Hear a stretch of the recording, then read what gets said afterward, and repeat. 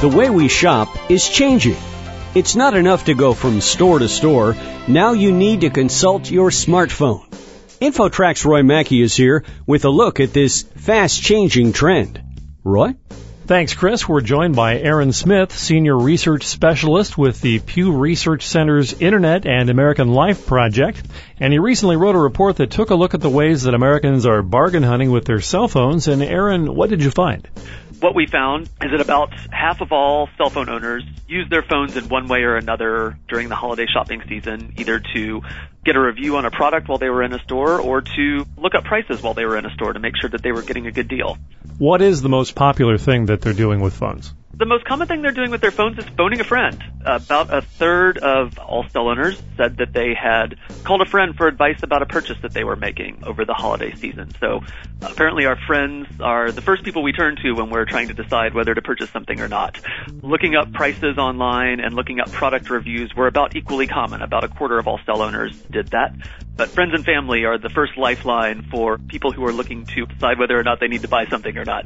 Did you find that a lot of people end up leaving a store without buying once they check on something?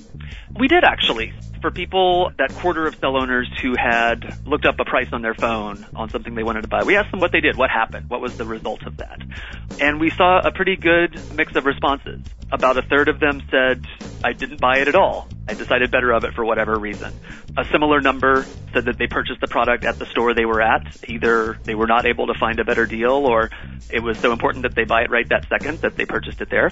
And about 1 in 5 actually decided to purchase the product online. So left the store and went home and fired up the computer or even just purchased it directly from their cell phone. And a smaller number, about 1 in 10, said that they actually left the store and went to another store where they could find the same thing for a better price. So we saw a pretty good range of outcomes, but the two most common were either not purchasing at all or purchasing it at the store they were currently at. I would think brick and mortar stores probably don't look at this trend too favorably. Probably not. And I think in certain respects it paints a pretty stark picture for the retailers out there in that it says people want the best possible thing at the lowest possible price.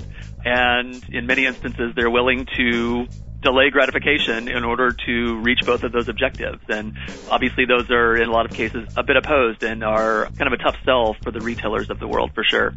Aaron, are you surprised at how rapidly this trend has taken off? I have actually learned to stop being surprised by anything people do with their cell phones.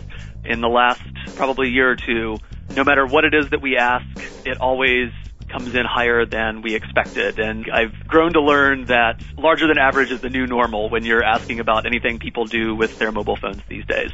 Did you find that there's a particular age category or gender perhaps that is more likely to use a smartphone for bargain shopping? With age, it's actually fairly widespread. So when we look at price comparison specifically, it's fairly common up to about age 50 or so. So it's not just young kids who are out there trying to save their beer money from college. It's people who are in their 30s and in their 40s who are trying to make their dollar count. We really don't see a drop-off in price matching behavior.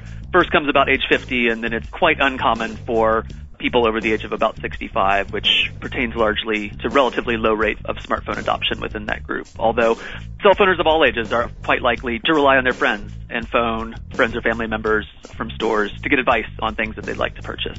As far as price matching specifically, men are a bit more likely to do that than women are. We saw that urban and suburban residents were a bit more likely to do that than rural residents, but it was fairly widespread among a range of groups and actually among a range of income cohorts as well. People at both the high and low end of the income scale were equally likely to do that. So it seems like no matter who you are or how much money you make, everyone's out there looking for a deal.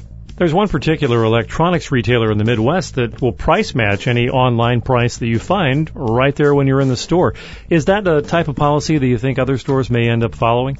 This is such a new thing, and we've seen a lot of different approaches to this, ranging from some retailers who go out of their way to implement roadblocks to this type of behavior with proprietary barcodes and promoting store brands and so forth, to others who are more open about it. And I think there's a lot of different avenues for how to deal with this, and it will be interesting to see sort of how consumers respond as smartphones get more prevalent and as more people begin to take part in these types of activities.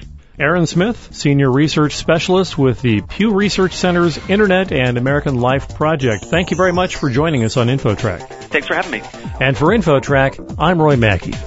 That'll do it for this edition of InfoTrack. To learn more about this or previous InfoTrack shows and guests, visit us online at TalkZone.com. InfoTrack is produced by Syndication Networks Corporation. Thanks for listening, and join us next time for another edition of InfoTrack.